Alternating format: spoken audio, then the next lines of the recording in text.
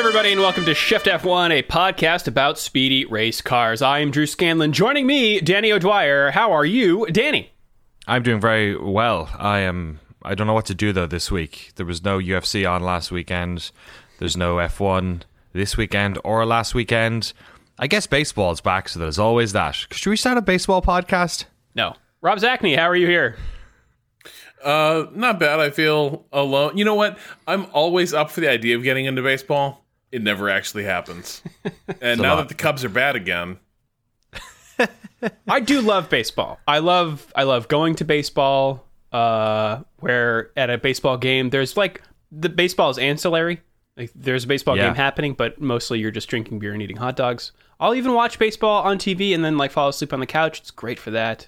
Mostly I just ingest baseball these days through Dorktown episodes.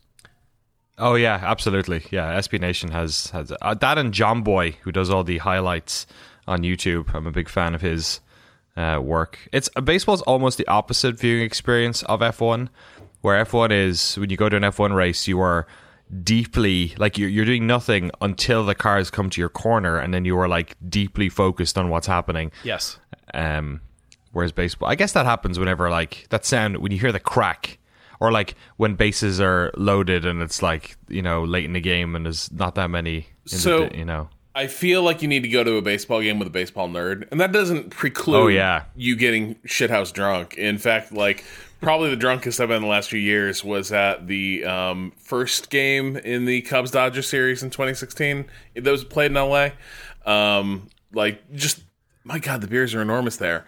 But nevertheless, like, having a baseball nerd present to like break down the shifts that are happening and the exact logic behind the batting order moves and the bullpen management moves, it does become a really interesting game. The problem is it still doesn't visually represent all that excitement very well. You know what I mean? Like, it's still like, it's they're under out the there. Surface. Yeah, whereas like race car drivers are like, they could explode at any second. That's what's going through everyone's mind. Anyway, this is, in case anyone doesn't know, this is a mid-season episode, I guess, which is weird for right after the first race. Yeah, so we were going to have a China race in here somewhere, but that got canceled. So that's why we have a 3-week break. But we're here to keep you company. If you are new to this podcast, a very warm welcome. And if you're new to Formula One itself, we're in a bit of a lull here, but we've got some back episodes for you, such as the preseason primer episode, which will explain how the sport works and who everybody is, and assumes no prior F1 knowledge. So if you'd like to go back and listen to that, it's episode 137. Also, the show is supported entirely by our audience over at patreon.com/shiftf1, where every month we release bonus podcasts and videos exclusively for our patrons, covering racing documentaries and films, F1 video games, experiments with other racing series, and a lot of weird things. So if you'd like to support the show and get access to all of that fun stuff, you can head over to patreon.com/shiftf1 or click the link in the show notes. What's been going on over in Patreon land, Danny? Yesterday I took apart my race wheel and brought it into the house. It was in the garage, so I'm looking forward to getting some videos up for Media Pass people next week from that. Of course, we have our Drive to Survive episode 1. Episode 2 is getting recorded this month, so we'll have that up pretty soon for all you folks too. And then, of course, a massive thanks to all of our incredible title sponsors: Will Romph, Reagan, Jason Kelly, Jason Chadwick, Umberto Roca, Bailey, Abdullah Al-Thani, Sam G, Circuit Demon, and the love of my life, Mariana, which is something that I have to say. And I'm delighted to say. But it is not your life. No, it's dedication. I believe a dedication for a couple who both listen to the podcast and who are currently separated by a few thousand miles worth of ocean. Oh my gosh. So I'm sure Mariana knows who's that's you said from. and currently separated, and I was like, okay. Yeah, there's an extra special tier if you want me to reconnect your broken relationship. No, that's not what's going on Shift here. F1 to stand outside your would-be lover's bedroom window with a boombox. Just playing the episode. Yeah. Oh, that's creepy now. It's crazy how beloved Say Anything is for a movie that, like, you watch it now and you're like, girl, you need a temporary restraining order. But he's John Cusack, so I just have like a problem with people who like play music in public, like be it on the train or, you know, even like loud neighbors who play music. I try to resist becoming that old man, but Danny, I do fucking hate it. I absolutely Dude, I've been that old man my whole life. I live in a busy downtown, and like, I just don't understand like why some of my neighbors have to just crank the sound in their car all the way while they unload the groceries so they can jam all the way into their kitchen where they drop the stuff off and then all the way back out of the parking lot. Headphones? Nah. No, never heard of them. Well, continuing Mid-season, on, baby. Yeah, We're on break. It's got that energy, doesn't it? let's bring it to the news, such as it is. There's not a lot going on, but I feel like there are some little things in here that can flesh out, maybe the upcoming races, what it portends for the rest of the season. Question marks. We do a lot of guessing on this show, especially in the early half of the year.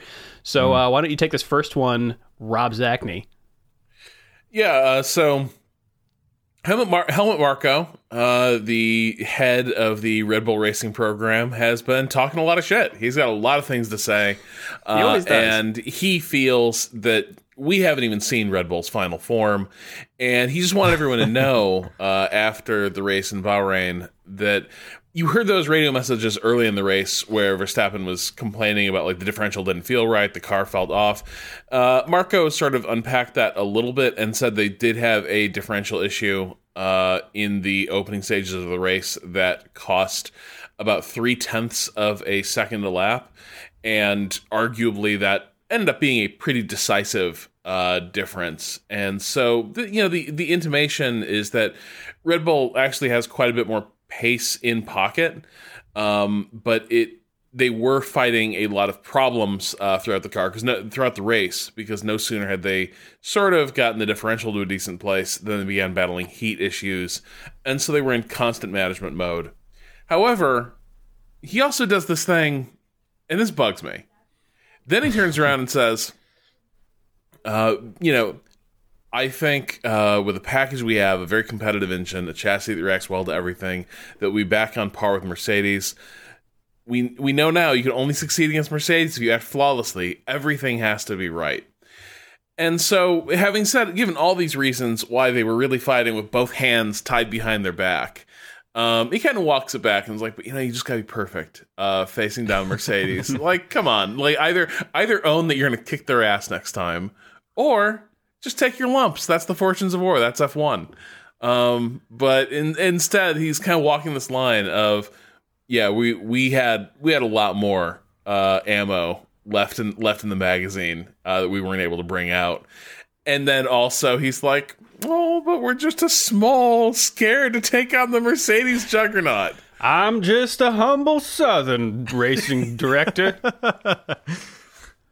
Wow. So what I am wondering after this is like, what is the possibility of Red Bull just running away with this? I don't know. I think it's low. It's so frustrating that this is like almost worse than the wait at the start of the season when we're trying to figure out, isn't it? Because it's like now we're like operating on actual data, but it's still a sample size of 1, which does not work in Formula 1. Right. So even more questions than we had before. Yeah, it's I can't see that being the case. I mean, Mercedes, I know we're talking a lot about how they're not maybe developing the car all that much, but like they're going to be developing that car. They're not going to let Red Bull and like, given that trajectory, I don't know what you guys think, but like that's the thing that is sort of like rubber stamped a lot of Mercedes' success over the past couple of years, is that the car at the start of the season is never the car at the end. And I think they have that tuned in, that ability to get more pace out of the car better than maybe anyone else on the field. Yeah. Well, speaking the pitch, speaking of Helmut Marko, he's got more to say, Danny. Yeah, I kind of like this a little bit, because it shows a degree of protection around race drivers, which we don't often see.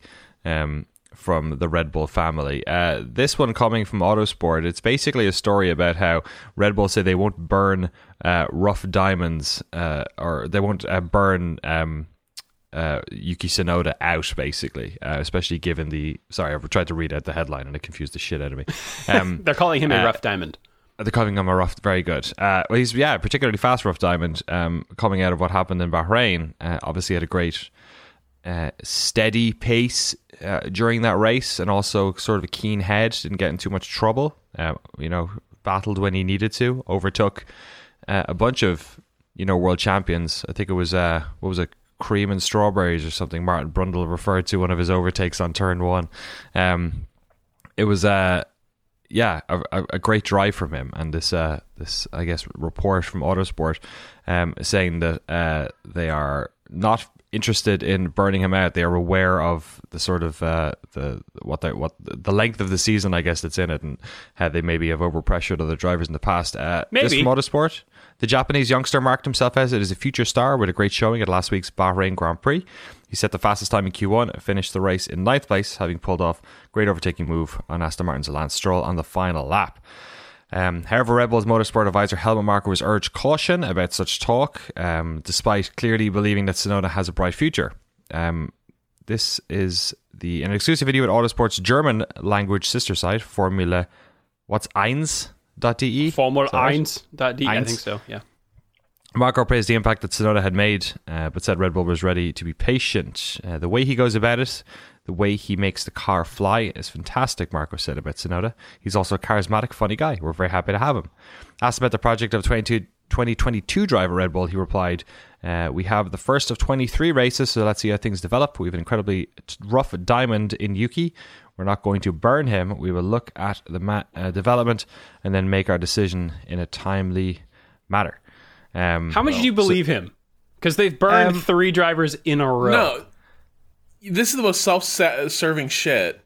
Because here's the thing. I have every confidence that Franz Tost will do the best thing for Tsunoda. You know what I mean? I think this is the issue, is that the problem doesn't come when they're at the support team. The problem comes at the promotion to the main event. And so it's very easy to say, we've learned our lesson and we're keeping with the support team. That's never been where the fault has developed. Like, the pipeline is very good up through Toro Rosso, AlphaTauri. It's worked up to that point. They've run into issues at the top team with how they develop talent, and it seems like it has not worked. And the sins have basically been masked by 2 things. Has Adrian Newey hacked F1? Or do we have a freakishly talented guy like Max Verstappen? Beyond that, I don't think there's a lot of... I don't feel that they've showcased a great deal of ability to help elite drivers take that next step once they How reach about Red Bull. How about the timing of the move? Because I totally agree with you, but also, is there something to be said for, did they pull Gasly up too early, or did they pull any of the other drivers up too early? And was it a case that, like, Verstappen was just able to play with the big boys and the rest of them needed a bit more time down below, or not?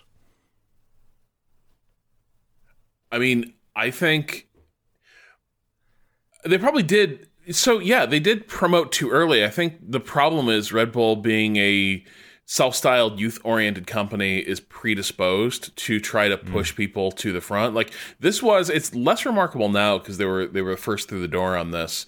Now the entire sport is kind of young guys wherever possible, and then really proven veterans. But the Red Bull program was remarkable in its inception for how aggressively it was going after younger and younger drivers and rushing guys up from support series. They still do. When they refer to Verstappen, he always says, like, oh, he's going to be the youngest world champion. Yeah. And that's very much like part of the idea. And it's really weird to think about how mature the field looked back in like the 90s compared to now. And even then, people were saying, well, it's not like the old days. The guys were older back in the 80s and 70s. So I think to an extent, the fact that we're talking about leaving him on ice for a year and maybe driving Red Bull 2022, that's not patience. that's only patience by like the standards of F1's like Red promotion Bull. craze. But like Right. giving a guy 1 year in an F1 car and then being like, we'll see. I think this is part of the problem, is this whole notion that you have to have an immediate audition year. Like, I like, unless you're ready to go, which not many drivers are, I think it's a little bit closer to like the NFL quarterback situation where it maybe takes a little more seasoning. Yeah, I think they did, though, turn a page, and maybe their hands were forced in this, but like putting Sergio Perez in that seat, I feel like is at least the stopgap that they need. Like it Stemming the plugs flow, the dam. the hemorrhage. Yeah. And so just leave him in there for another year and you know, cook your food all the way through and then promote Tsunoda up when he's ready. I hope that they've learned their lesson by now after burning out 3 drivers. Well, we're going to do a little F2 bit after this, just a little mini primer to Formula 2 for people. But one of the things you'll notice is that the high-tech team, which is the sort of feeder team for Red Bull, has a lot of prospects. So they do need to start making space eventually, is the other thing. I mean, But Gasly, good problem to have. they have basically said Gasly's not coming up again. Like if they didn't Right. promote him after that season to Red Bull again, they're not going to, is my opinion. So I think he stacked there now. but he's a great talent. So I think he gets pulled away from there to another team, and then AlphaTauri pulls up somebody from Formula 2. Speaking of the junior leagues, you got one more here, Danny. Yeah, a bit of good news. To round things up, is this the last story? It's almost the last story. Kinda, yeah. Juan Manuel Correa, who, of course, if you don't watch F2, was the other person who suffered in the horrific Formula 2 crash at Spa, what would almost be 2 seasons ago, 19 months ago. The tragic crash at the top of Eau Rouge, which claimed the life of Antoine Hubert. Correa, as we reported on at the time, was also in a very precarious situation in relation to his health. He almost had his leg amputated at one stage. He was in a induced coma, and he's had multiple surgeries on, I believe, both his legs, but his right leg was fairly substantially damaged. Some great news. A year ahead of how he expected, he has stepped back into a Formula 3 car, which is wonderful. Unfortunately, it was at Circuit Paul Ricard, so we can't, bit of salt with your sugar there. But he's incredibly back in a car. There's a great screenshot here on the Race Fans article of him joyfully stepping back into his car with those legs that were basically useless to him for much of the past 2 years. A nice little note on this as well is that the helmet, Correa, to quote Race Fans, the helmet Correa is using for his return, starting with this weekend's 2-day test at the Red Bull Ring, incorporates Hubert's logo in 2 places. Obviously, this helmet is very special for me because it's the helmet I'm going to do my comeback with, said Correa. To commemorate Antoine's memory, he will always be racing with me. Glad he's doing well on the physical side. I hope he's doing well on the mental side, because there was, that was a horrific crash, and ultimately it was his car that was the sort of, that was involved in taking Hubert's life. I'm not saying there was any faults, but when people get in terrible crashes like that, those types of thoughts can be very damaging, especially over a long period of time. So I hope he's gotten the physical sort of support, it seems like, in terms of his physical getting better, and I hope the same level of treatment was given to him on a psychological level, because although I gotta say, if you're going to step back into an open real car after something like that happens, then you're stronger than I'll ever be. So well, if we've learned anything from like the documentaries that we watched, getting back in the car is one of the best things for these kinds of people, right? And he is contesting the Formula 3 season, is he not? This is what this means. Yes. I think this is a test ahead of that season, so he'll be driving the full season. season. Formula 3 starts a little bit later. The boat seasons are a little bit weird this year, because Formula 2 also has 4 fewer rounds, but more races. I think they're staggering them. So Formula 3 and Formula 2 will not happen ever on the same Formula 1 weekend? Correct. Okay. But what they've done, which we'll talk about in the Formula 2, is they've added an extra sprint race to the weekend. So there's going to be more... Technically, I think there might be more races because there's 8 extra races, but 4 fewer rounds. Got it. Yeah. But you're right. Formula 3 is just about to start. If you're interested in, I'm not getting that deep, but if you're interested in checking that out, I think the Formula 1 YouTube channel put up a video about all the drivers this year, just up on their YouTube channel. So if you want to take 5 minutes to check in on some of those dudes, you might be in F1 in a couple of years. Cool. Well, speaking of other racing series and the beginnings of them, we had a rare treat. A new racing series debuted last weekend, and for motorsport nerds like us, this is always it's like a new sport just dropped, y'all, or like in the Olympics when what's this? Diving. All right, time to get really invested in diving for the 30 minutes that this is on. This happens every few years, right? We had it with we had it with Formula E. Mm-hmm. We had it with the W Series. Yeah, we had it with So it's kind of it's cool. It's always like, ooh, in which ways are these different? This one's different in a lot of ways. It is. So Extreme E had their first round of 5, I believe, this year. This is the electric off-road series, started by the same guy who did Formula E, which is the electric circuit racing series. He's lost his mind. It's wild. They actually, so as the first round, there were, I think, some growing pains. I think they got there and realized, okay, they're in Saudi Arabia in the desert. And they realized once they got there that, dust is really going to be a problem here. Right. Because I think all the sessions had multiple cars on the course at the same time, was the original way that they did this. And then they decided we have to change something. So instead of that, for qualifying, they basically did 1 run time trials in 2 different sessions, and then combined their times, and then that was how they got slotted into the semifinal rounds. It was very video gamey, the setup for the quali. It reminded me of playing, remember that Baja game? Rob's nodding. It was like an Xbox 360 Baja, like the Baja race game. It's kind of like that. It's like point-to-point rally style, but the gates are miles apart from each other, it feels like, and there's just sand between, and there's here's the line you're supposed to take, but you do you, man. Yeah, it was fascinating from the standpoint of, it feels like game designers were the lead on this in some ways, where it's being approached less as, which I suppose is true. A lot of autosports have some sort of organic history that naturally led them to this moment. Extreme E is a very artificial product. This is a purpose-built racing platform to do exactly this kind of racing in exactly this way. The conceit of it is that they're going to race at these endangered biomes, basically, and draw attention to the issues facing them. I don't know that component of it succeeds.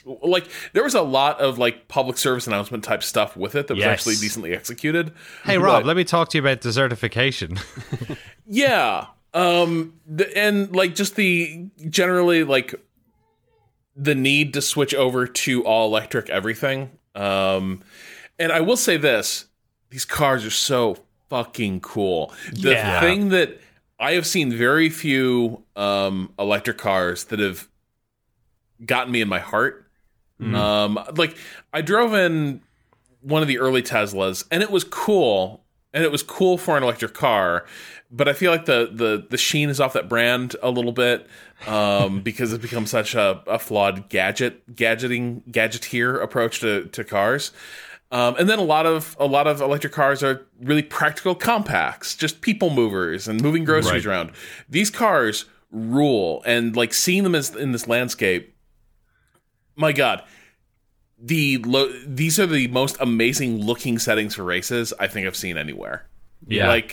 It was shocking. Drew, were you just dying for like a decent bitrate 4K version of this race? Because like I was watching it on cable and I was like, this is so close. Yeah. Yeah, it reminded me, there's a great documentary about the Baja 1000 called Dust to Glory. That's just beautifully shot. And this it evoked the similar sort of feelings. And just seeing races happen, like I've tried to watch the Dakar Rally. It's really difficult. It's all highlights. There's not a lot of stuff that's live. I tried to watch the World Rally Championship too, and it's hard for me to get into. I know people love it, and that's great. But like something about the format of this where like, all right, we're going out for a qualifying race, and then in the final races, we're going to have multiple cars on track at the same time. Like that's way different from the World Rally Championship. And just like the differences from Formula One are pretty stark. Like the tracks have so much topography. There's one part of this course that looks like a ski jump. Like they're going down a 45-degree angle that looks like they're basically falling off of a mountain. Was that where that crash of qualifying happened? That was pretty nasty. That was at the bottom of that. Oh, yeah. And yeah, there's every chance for something to go wrong, so you're kind of glued to every minute of it. I was thinking when I was watching that, like, I wish there was more. The cameras, once the cars passed, especially in the 3-car heats, I guess they had leading up to the final, which was a straight-on one-on-one shootout. They every time the cars passed, it was just like a dust bowl, like you couldn't see anything or sand. But I was thinking, oh, it'd be amazing if you had helicopter shots. And I was thinking, oh wait, no, that's the last thing you need in the desert. Is a helicopter flying over. They had drones flying around. Yeah, right. Well, a drone could do that. Honestly, I think the thing they really needed, and this is probably unique to the desert issue because, like, no other place they're going to race, I don't see this amount of dust or visibility being an issue in this way. But I feel like they needed some sort of, like, thermal imaging component or something to make these things pop out of the dust cloud. Because, like, in the races, which should be the most exciting part, you could see the lead rider. And then there was nothing. And that is dramatic if you're making a Mad Max film, but it's a problem if you're trying to follow the racing. But I think it was a problem for the racing in general. Like, yes, these were not good races because everyone else who wasn't in the lead had no visibility and was just trying to not wreck the car. So you saw Carlos Sainz, the elder. You know, I was sort of laughing at how he just dropped all the way back because that old man is not getting paid enough to die for Extreme E. Like he was like, nope, I can't. I'm just gonna wait till the dust clears. And like so, after like 3 turns, he was like 40 seconds back, and just like puttering around this track. It was amazing.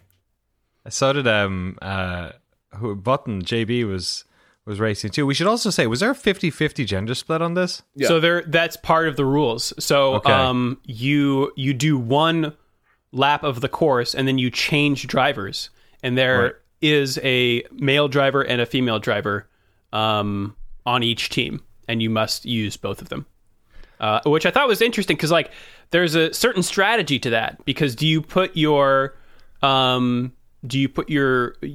person with racing experience in first to get ahead, or this I found awkward because in the racing it kept being all dude lead off fields.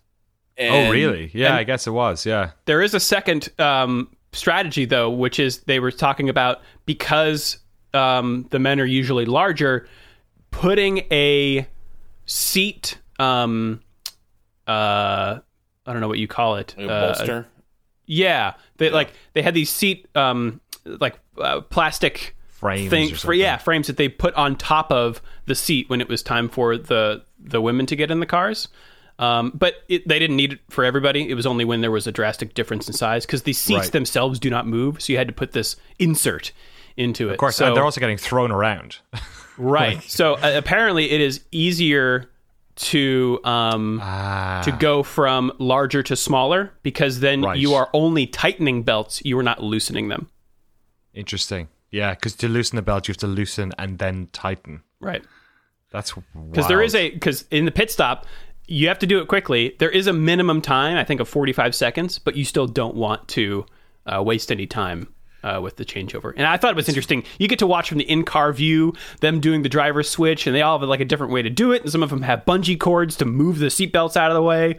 Like that was so cool.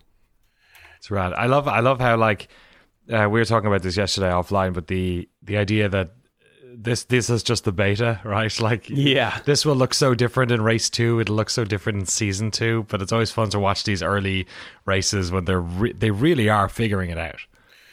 Yeah. I think the desert's going to be a tricky place for them. It might have been the particular quality of the sand where it just blew up into like complete dust clouds. But it was. It made the driving a little bit tough, and it did make me wonder if they weren't overemphasizing. Like, they kept arguing, it's good to have the driver with racing experience. What they mean by that is head-to-head racing experience. Yes. And a lot of the women in these cars have, like, rally experience, where you're kind of, like, solo on the track. So does Carlos Sainz, in fairness. Yeah. Well, and I was sort of looking at it, too, and I was like, I think I might want the person who's used to the low grip conditions no matter what. Like, you'll figure out the racing part. Like, I think on track, like, racing experience didn't seem super relevant to the skill test that these drivers were facing. Because, like, these cars handle so fascinatingly on the surface where, like, they're all just fishtailing and skittering. These cars somehow, like, crab walk across the sand at times at high speed. It's incredible. So I just kind of feel like, I don't know, if I were there, like, after watching that first round of races, I'd have just asked myself, like, who is the best person here on shitty grip conditions and bad visibility? And that's who I'm going with. You want someone who can get off the line really well. Like, was, although I think the first heat, one driver got off the line really well, but another one took a different line, so was behind, like, I think in third place. And this was in the Carlos Sainz. Like, Carlos Sainz and I think it was Sebastian Loeb were contesting into the first corner. And then another guy, Christopherson maybe, was way behind. But they got to the inside of the first corner and then took it really tight. And he took a line where he cut behind them, but shot in front. Beautiful. If that makes sense. He did the what do you call it? Not the undercut, but the cutback. Which is probably what they want but in these races. But I bet, like Rob said, the sand is a particular sort of nuisance in a race like that. There was one heat where a car caught another one, but it didn't end well because he caught the other car too good and crashed into it. So that apparently can happen. And that's another question I had. Like, I think the track is 8 kilometers long, and you do 2 circuits of it. Medical and car recovery? They didn't show any of that. I don't know how any of that works. A lot of remote cameras too, which makes sense. Yeah, that's a good point. I think one thing that they're trusting a lot in is that these cars are really designed to just get, like, hurled into a rock face at high speed and sent bouncing. Like, these things are basically like giant roll cages with enormous wheels, and, like, there were some pretty gnarly looking, especially, like, from our frame of reference, some gnarly looking crashes from the practice days. And, like, I was shocked at one of the worst ones. They were like, the crew had that, they worked late and the car is ready to race today. And I was like, it kind of indicated that the, like, structurally critical parts of the car are actually pretty safe. And then there's a whole lot of that car they can just basically shed. Right. It's a bit of the NASCAR thing where, like, there's just kind of skin draped on it. Yeah. One team did unfortunately crack their roll cage in qualifying before even Jamie Chadwick, before she even got to get in the car, right, and had to pull out of the whole weekend. So that's a big bummer. How do you watch this thing? Because I only watched the highlights on their YouTube channel. It seems like it's geo-locked pretty hard for the US. I used a VPN and watched their live streams on the archives of their live stream on their YouTube channel. If you're in the UK, I believe this is all shown on iPlayer, so you should be able to just check it out there. I should say that watch it on cable, Rob? Yeah, watch it on Fox Sports. Cool. So they're doing. They never have worked this out very well. they have like Bob Varsha do the like bookends of the broadcast, and then it just cuts over to a feed that like the US side has no control or interaction with. So it's kind of just Bob Varsha talking, setting up the throw to this feed they're getting secondhand, and then sort of taking us to commercial break. Right. But yeah, like I mean, it was fine. Like Sky. Cable just looks like shit. That's the problem. Is that like I have a 4K TV, and a lot of people do now. And let me tell you, cable TV is not really kept up with the increase in like resolution. Just think how the clarity on that fuzz, though, is just like outstanding. I'm not convinced that it didn't make visibility worse. It might actually, it genuinely might. It's like when you plug old like SCART cables into an LCD screen. It's just you need the CRT wash to give it a nice, Vaseline filter. I should note that the YouTube channel does not include the last two rounds, the final heat and the final race. Right. So I had to acquire those elsewhere. But yeah, I'm a big fan. I'm extreme. I think the next one is like in a month or something, or maybe more. They put it all back on their ship, the St. Helena, which is cruising around at eco speeds to bring the series to different ports of call. Eco speed. I just love technocrats. I love the world we live in, where we've made up terms like eco speed. The Put it on a fucking sailboat, guys, if you really care. Right. The boat actually says, stenciled on the side, not electric, ... yet. And in the interview that they had about the ship on the broadcast, the guy said, whoever was managing the fuel for the ship said, we are using fuel, but it's low sulfur. It is the champagne of fuels. Oh my God. So. Oh my God. But they're not like flying their cars like Formula One. So the champagne, which is significant. Like, I mean, like getting equipment out of aircraft and getting people out of aircraft and onto slower like forms of transportation is a big deal. It would be nice if F1 had a schedule workup where they didn't have to overnight stuff around the world for like fully a third of the races. But yeah, like eco speeds. You gotta be so wary of greenwashing shit. Like, I suspect what they mean there is the most fuel efficient speed. Yeah, it's not an eco speed. Like, you're still probably, I assume that's probably like a diesel engine of some sort. Yeah. Probably not. Airplanes go at eco speed. If they went at fast speed, they take 30% less time to get anywhere. But yeah, I hear what you're saying. It is a better alternative. Danny, I'm with you though. Bring back square rigged sailing ships. Those things were incredible. I'm all for it. Let's bring them back. Have like electric engines to handle them in heavy weather. But let's just get back to, with all the advances in materials, just imagine how cool those would be.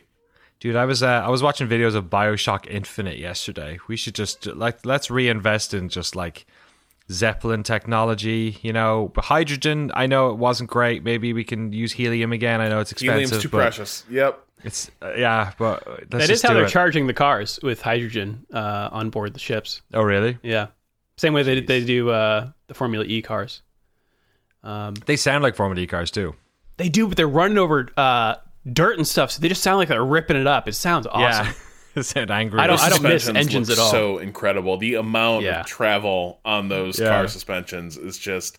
Did you see the one where the guy lost it, and just like because it was in the they couldn't figure it out. It was like might have been the light changed, might have been a bit of dust, but they got off on the wrong track and just kept accelerating. But they were traveling slightly away from the line of the course. Oh no! And they just ended up accelerating into like a boulder field. And just like smashed it hard. It was brutal. And the car was fine. The driver was fine. But it was like, wow, these things can get themselves into some incredible trouble. I should mention that there's a lot of Formula One names in here.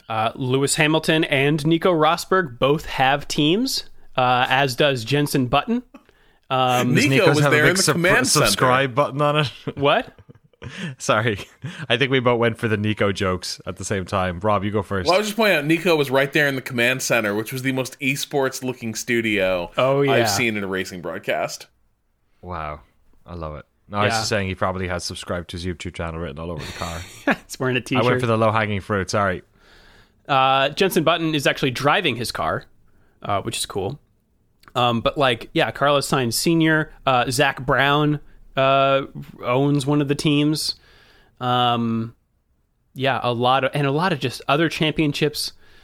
Like I said, Carlos Sainz Sr. has won the Dakar Rally a bunch of times. There's some World Rally Cross champions in there. It's kind of a who's who. W Series champion Jamie Chadwick, although she didn't get to race.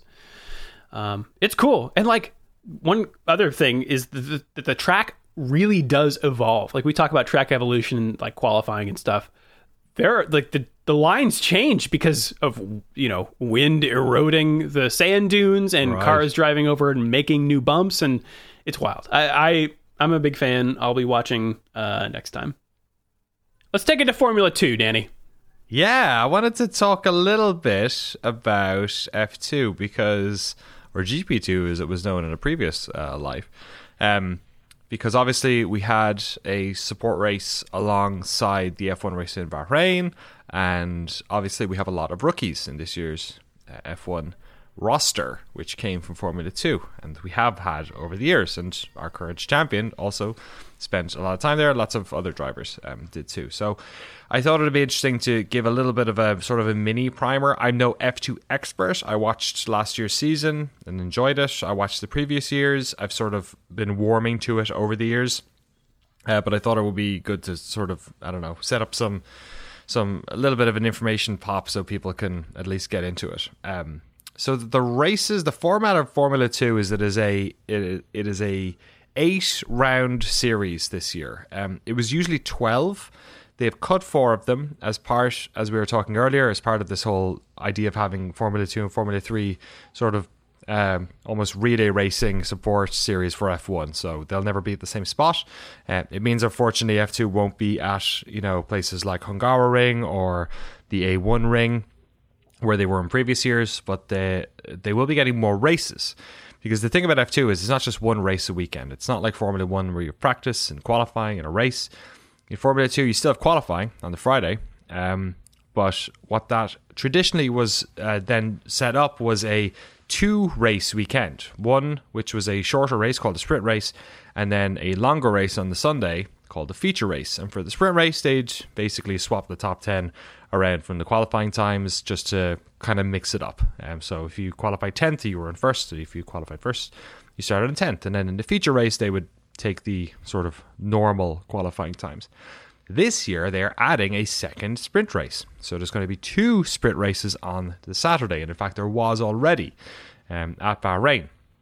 The way in which they are doing this is that the sprint race 1, the first one on Saturday, is a reverse top 10 based on qualifying, same as before. So if you qualified 4th, you'll be in 6th. If you qualified 10th, you'll be in 1st, all that sort of stuff.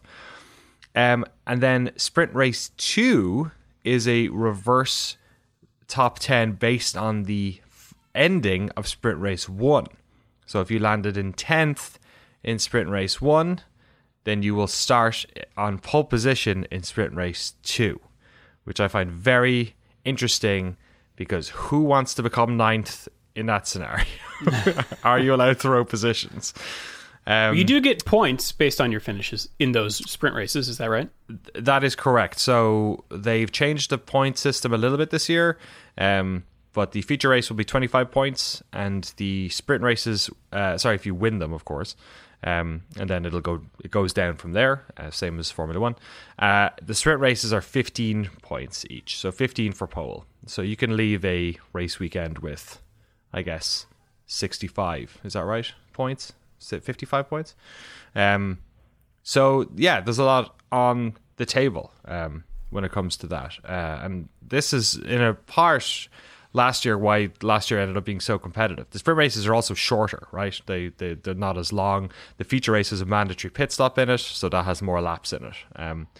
But the sprint races, as Sprint suggests, are shorter races where there's no pit stop. You just kind of go for it. And it's cool because it means that there's totally different strategies across all 3 of these races. The 8 rounds that we're going to have, or I guess the 7 remaining ones, because we already had Bahrain, are Monaco, Baku, Silverstone, Monza, Sochi, Jeddah, and Yas Marina. So it is going to continue throughout the season, although a little bit more fractured this year than in previous years. There's a couple of times there where they're off the hook for a decent amount of time, like even now, right? So it'll be a month between this and Monaco. They are still using the 2018 chassis. I think they have another 2 years left on that. 18-inch rims, so they're a smaller, less speedy version of a Formula One car. And it is a spec series, right? Like all the cars are theoretically the same, and then the teams just set them up differently.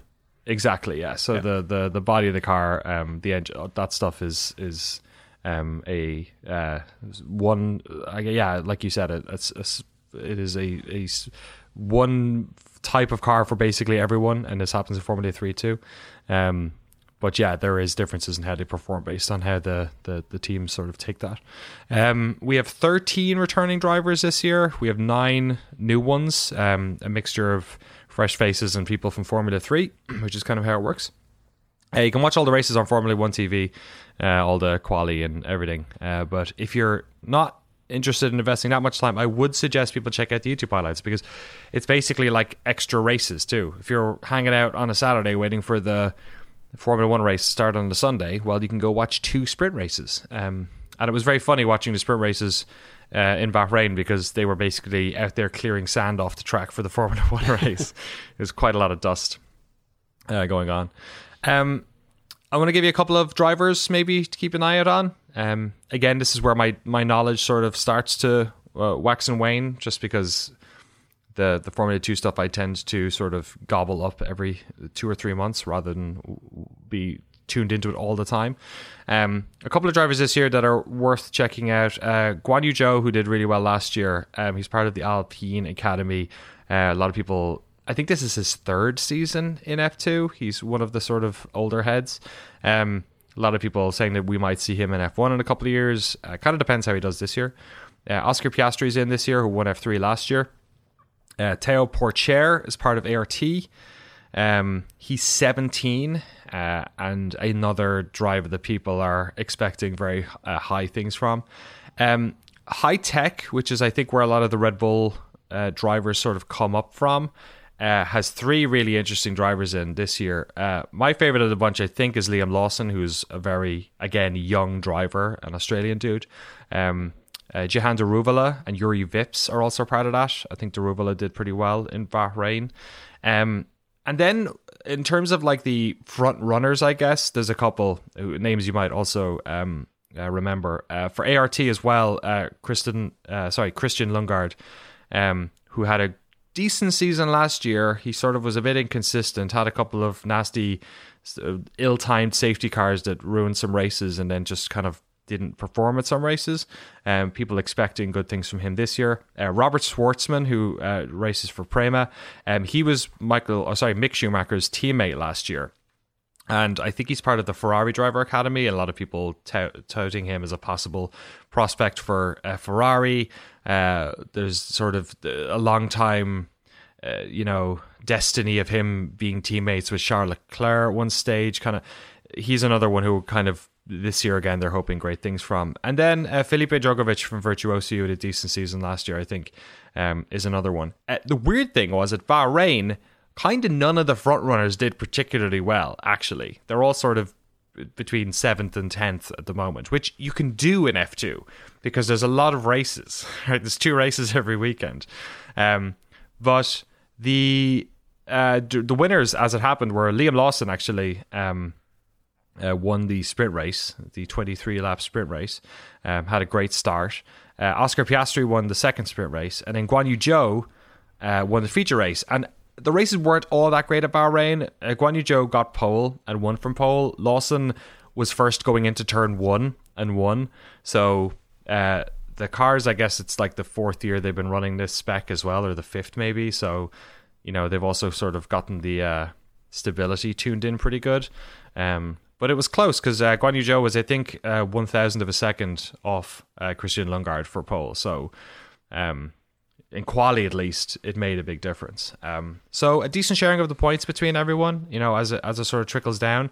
And what you end up having, as we had last year, hopefully, was, going into the last 3 races, it was kind of like a 5-horse race. And going into the, right till the end, it was a 3-horse race, and then a 2-horse race, and then Schumacher won it right close to the end. So it's always a fun series to check out. And also, just because, they're trying to get super license points, but also just because you win the season doesn't necessarily mean that you will get in. I remember George Russell won in, I think it was 2018, and he got promoted. And then the next year, I'm trying to remember who it was. Nick De Vries. Nick De Vries won, but it was Latifi who got promoted. Yeah. Who came second. So it doesn't necessarily mean... It's all who you know, baby. Totally. And what driver academy you're part of and all that sort of stuff. Because some of them, I think Felipe Drugovich is on no one's academy. So there's I could be wrong. All of this comes with a big asterisk, right? Because I'm no expert. I'm no expert in F1. I'm certainly no expert in F2. But it's cool. You'll get to know these drivers. They don't stick around as long. It is more of a feeder series, so like you kind of either make it or you don't. So that's why it's interesting to look at people like Guan Yu Zhou this year. So yeah, but it's great, and the racing is fun. They bounce into each other, and there's a lot of cars on track too. So it's good. I enjoy checking it out. Nice, yeah. And again, if you want to watch all of that, it is on the full stuff is on F1 TV, and the Formula One YouTube channel has good highlights. Yeah, solid. It's cool. It'll help tide you over when there's a big lull like this. I might have to dip into that back catalog. All right. Should we take it to some emails? Yeah. shiftf1podcast@gmail.com or f1.cool/emails. Drew, you want to read this first one from Mike in Tucson? Mike from Tucson says, did you see that the winner's trophy for the Bristol NASCAR race is a gladiator sword? Apparently, it has been this even prior to the special dirt race.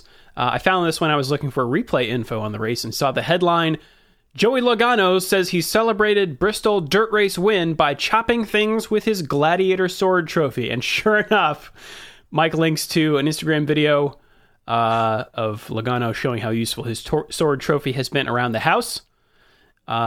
He's trimming hedges, opening soda cans, and chopping bananas. It's very good. And the sword, it looks, number one, very cool. It looks like, your 300 sword, very sort of ancient warrior looking thing. Your Russell Crowe. Oh, yeah.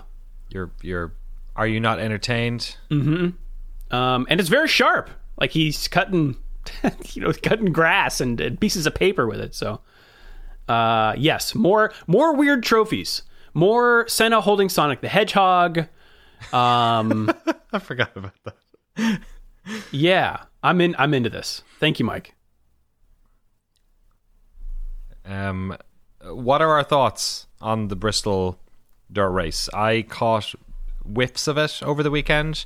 The tragic raining out that happened. The nightmare on Friday, where it's just like the whole thing was like a sludge wall that nobody could get any grip on. I mean, I liked it a lot as an event. I thought it was really cool. I think watching the different dynamics of the race. Now, admittedly, I am so far out of the loop on NASCAR that I was someone who was like, what? They have like competition pauses now and like the races unfold in stages? All of this is new to me.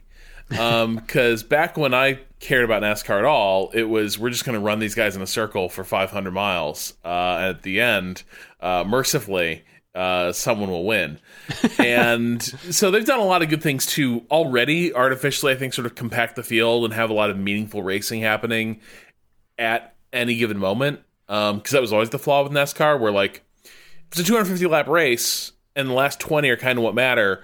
It takes a lot of the wind out of the sails of those middle like 170 laps. So they've kind of solved that. I think with the dirt track racing, I think it made the racing even like more fun in some ways. The fact that like I enjoyed watching some of these dudes realize that like to deal with the overheating issues because your air intakes were getting clogged and fouled with the mud, they would tap each other to sort of like bash the dirt off their grill. Oh my god. And bring those temperatures back down. And so you had guys like getting real good at drifting around the corners and sort of ending that with a quick slap of the front fender into the back of someone else's and then taking off. It was cool. I liked it a lot. I think they got to find a place where they can more reliably not get rained out. I think like late winter, early spring is probably dicey. But yeah, like I think aside from the issues they had with the weather, I think it was actually a pretty good event for my money. Yeah, I just caught some Twitter videos, and it looked, as gimmicks go, it looked like a pretty good one. Rob, you want to take this next email from Pasco? Yeah. Hello, my racy boyos. I think we can all agree that the traditional Australian GP season opener has been a bit of a dud for at least a decade of its 2-decade-long run. It sits in especially stark contrast given last season's Austrian GP and this season's fantastic Bahrain GP. The Albert Park track has always been difficult to overtake at, and that's only gotten worse as the cars have gotten bigger and more aero-dependent. Good news that they're fully resurfacing and remodeling it this year. And Pasco links to a couple articles and a video of some of the resurfacing work, including some course layout changes. What do you think of the changes? It will certainly be a much faster circuit, with many tight chicanes outright removed or heavily reprofiled, and the T13 changes seem interesting in terms of promoting multiple racing lines through a much wider corner. Personally, I have my doubts, but it's always nice to see a new circuit. Keep casting those pods, Pasco. So there are a number of changes here. Probably the big one is the removal of the quick chicane at turn 9 that sets up the fast flat out left-hander. That's a pretty major change. Race Fans has a big breakdown of the various edits they're making. Turn 13, they have widened considerably. So turn 13 is... Let's see. So after you finish the big sweeper that goes through 10 and 11, you have that quick kink at 12. All of this is taken nearly flat. It's a real gut check moment. Turn 13 is what ends that fast section of the racetrack. It's at the end of the DRS zone. Yeah. It sets up the two sharp right-handers that sort of lead to the final twisting turns. It's a bit Lesmos-like, I would say, but much slower and much more of a hard stop to the flow. That might be real different now that like turn 13's been widened by 3.5 meters. Looking at these pictures of the track under construction, that is a very different looking corner than it's been. But I think I'm with Pasco. Like, I think there's tough things to fix about Albert Park. Yeah, a lot of the changes look like they're pretty small. Like they've widened turn 1, turn 3, turn, I guess 6 and 7 it's that really weird sort of. It was a pretty harsh braking zone. As you come out of the foresty bit, kind of at the end of sector 1, like I feel like that might be a big change because it'll turn 8 into a corner you might actually have to slow down for rather than speed through. And then turn 9 and 10 is crazy. That's the big change. That's sort of the only change. It's going to shave 5 seconds off the lap time, they're saying. Yeah, it's wild that they're removing a chicane. That's the weirdest part to me, because usually you add a chicane to an old track to slow it down because the cars are getting too fast. Right. So yeah, that's wild. Apparently Ricardo is on board. He is given a thumbs up, I think. So he probably got paid in champagne or beer or he's got his own beer. Wine, or sorry, was it wine? Right, yeah, he's been hawking wine. Deal. Well, I wonder about 13 because that's a pretty decent dead-on DRS overtaking point. So I do wonder, like, does that create, if it's wider, does that mean that there's multiple lines for somebody to sort of cut back in? I don't know. Also, they've turn 15 is one of the most awkward turns in F1. I hate turn 15. Yeah. Like, you cannot imagine, because it's more than, like, it's not quite a hairpin, but the turn does turn back on itself. It is way more than you think. So slow. Yeah. Yeah. And there's no room for error because you got another turn immediately right after. Right. You need to set yourself up for. The pit lane entry is also there as well, so people get a little bit fuzzy. So, yeah, they've opened the apex on that a little bit, so interesting. Also, to be honest, the biggest change here is probably the new surface. Like, I do wonder what effect that will have once we get around to racing there. But it's pretty cool. Apparently, it's opening up some public land as well that was previously inaccessible to folks, and they're putting in new stands as well. So maybe a better viewing experience. Hopefully, it'll have fans in them later this year. I got an email from Nick to round things off here. Nick says, last week you discussed maybe talking about the Bristol dirt race since you've got some time to kill before Imola. Well, if you need something to kill some time, allow me to introduce you to the 24 hours of Le Mans. When's the last time we talked about this, boys? I feel like it's been a few years. Of lemons? Of lemons. Yeah. I remember wanting to do this back in the Giant Bomb days. Like, have our own... We should describe what it is first, but... Yeah, so the race is the pinnacle of endurance racing for cars that cost $500 or less. Your average Joe can participate. All you need is a car that costs less than $500 and a valid driver's license. Budget cap extensions are granted for safety measures and cosmetics, which allows some teams to create some fantastic liveries, such as the upside-down car, the FU haul, or the garbage truck. Another fun quirk is that some of the penalties applied, such as "Why am I upside down?" penalty. This occurs when your car flips over for any reason and results in a 12-month ban for the car at fault. Minor penalties do exist, but throughout the power of bribery, you can avoid them. The race selects a charity every year, and by making a donation mid-race, the stewards will withdraw the penalty placed against you. That's so just like amazing. F1. The series itself lends itself to some semi-serious but fully hilarious for racing. If you get the chance, check it out. Link to their site below. So I did have a little peruse around the 24 hours of Lemons website, and they also have a YouTube channel which has it hasn't got that many subs on it, but they do some pretty great videos about people putting together cars. So yeah, they are still racing too. They've got COVID protocol apparently. They have the website's full of the various places they're racing, and all their races, of course, are like puns and plays on racing movies and stuff like that. So it seems like a lot of fun. Awesome. I'll put links Look to that at in the the pictures show notes. they're showcasing. No way to these cars. Like, there might be a deed that shows you paid $500 for the car, but like there's a lot of pieces of shit you can buy for $500 and then turn into credible cars. Right. It looks like maybe some folks are like $500 sticker price, thousands in upgrades. Because there's some nice looking cars that I'm seeing in this gallery. Well, I like how you can add as much as you want in terms of the livery, sort of the cosmetics of it. There's one here that looks like I think that's the garbage truck. It kind of looks like a lawnmower as well. There's a Barbie one here. I imagine the safety stuff is probably going to cost you a pretty penny. Like I think you got to put in like a 5-point harness and a roll cage, and it's thousands, right? Yeah. But I like the mentality behind it. Yeah. I think it's fun. Awesome. Thanks for that, Nick. Any excuse to talk about lemons?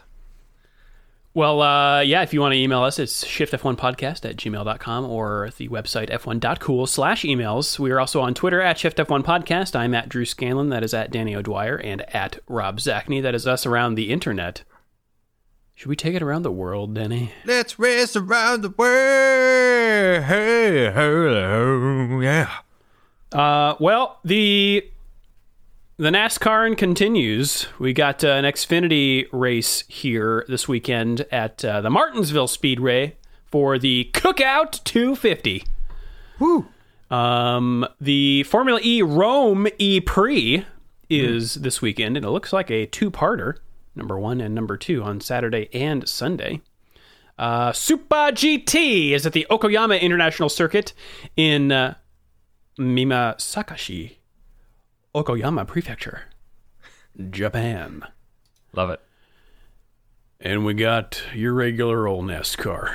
Oh my. No Also, more dirt. Nope. Get that dirt out of Wash- here in Martinsville. Clean out your tailpipes. Racing at the paperclip. Yep. I'm actually going to watch this one. Yeah, you're gonna watch the Blue Emu Maximum Pain Relief 500. Well, I think we all remember my excitement and fascination for the Blue Emu brand and its whole deal. But also, so Martinsville looks like a weird oval. Very like it's called paperclip because it basically describes a paperclip. So it's like long straights, really tight, like single apex loops at the end. And so I'm kind of curious again. Like Bristol was weird. This also looks weird. I kind of got to know how it's going to work. It looks like you're trying to have a NASCAR race. Can I help you with that? It's an advertising opportunity for you, NASCAR. Yeah. So I don't know. There's something if you want to watch. Formula E is I think you still have to have a VPN for that. Boy, if you're a race fan, VPN. There should be a racing only VPN. I feel like there's a real market out there for race fans. You know, we don't do ads on this podcast because we're funded by Patreon, but we're pretty close to we're just like endemic advertising for VPNs. I mean, just we by haven't mentioned virtue anyone of- in particular. Yeah, exactly. Yeah, it's just like I But should it is say true. if you're gonna VPN, you should pay for one because the free ones just suck up all your internet traffic, and that's not good. Don't load your computer with don't do a free VPN. something. Yeah. It's better than it was. It's better than it was. Remember like seasons ago where we talk about, man, wouldn't it be great if it was just like the MotoGP TV thing, but F1. So at least we have that. And they have been, you know, we talked about it last week. Sorry, excuse me. But they have been doing a lot more interesting programming on F1 TV. Like they have their own pre-race now instead of just, you know, a feed with no audio basically for 20 minutes before the race starts, and they have a post show, but they're really pushing Will Buxton, I guess, for all this sort of stuff, and they have a good support cast as well. So it's cool. It's cool to see them adding to it. Will is fine, but I feel like we could stop trying to make Will happen quite so much. Yeah, he's. Do we have enough Will now? Is that what you're saying? Are we peak Will? I think we're peak Will. Okay. Well, final thoughts, Danny. This weekend I'm gonna watch probably the Formula E. See what that's all about. Never heard of it. Sounds weird. Is it like it's like the extreme E but less extreme? Is that what we're saying? Right. Yeah. Less dust. Yeah. Rob Zachney. I don't think we've hit the limits on Karun though. I feel there's more room for Karun. There's solid Karun at the Formula or the Extreme E broadcast. Yeah, Lawrence Barretto also, isn't he part of the F1 TV broadcast team? He's awesome. His shoes are rad. Yeah. He's got good shoes. Well, if you'd like to support this show and get access to all of our bonus episodes, you can do so over at patreon.com/shiftf1. Have a good race weekend, everyone. We will see you all next week. Meow.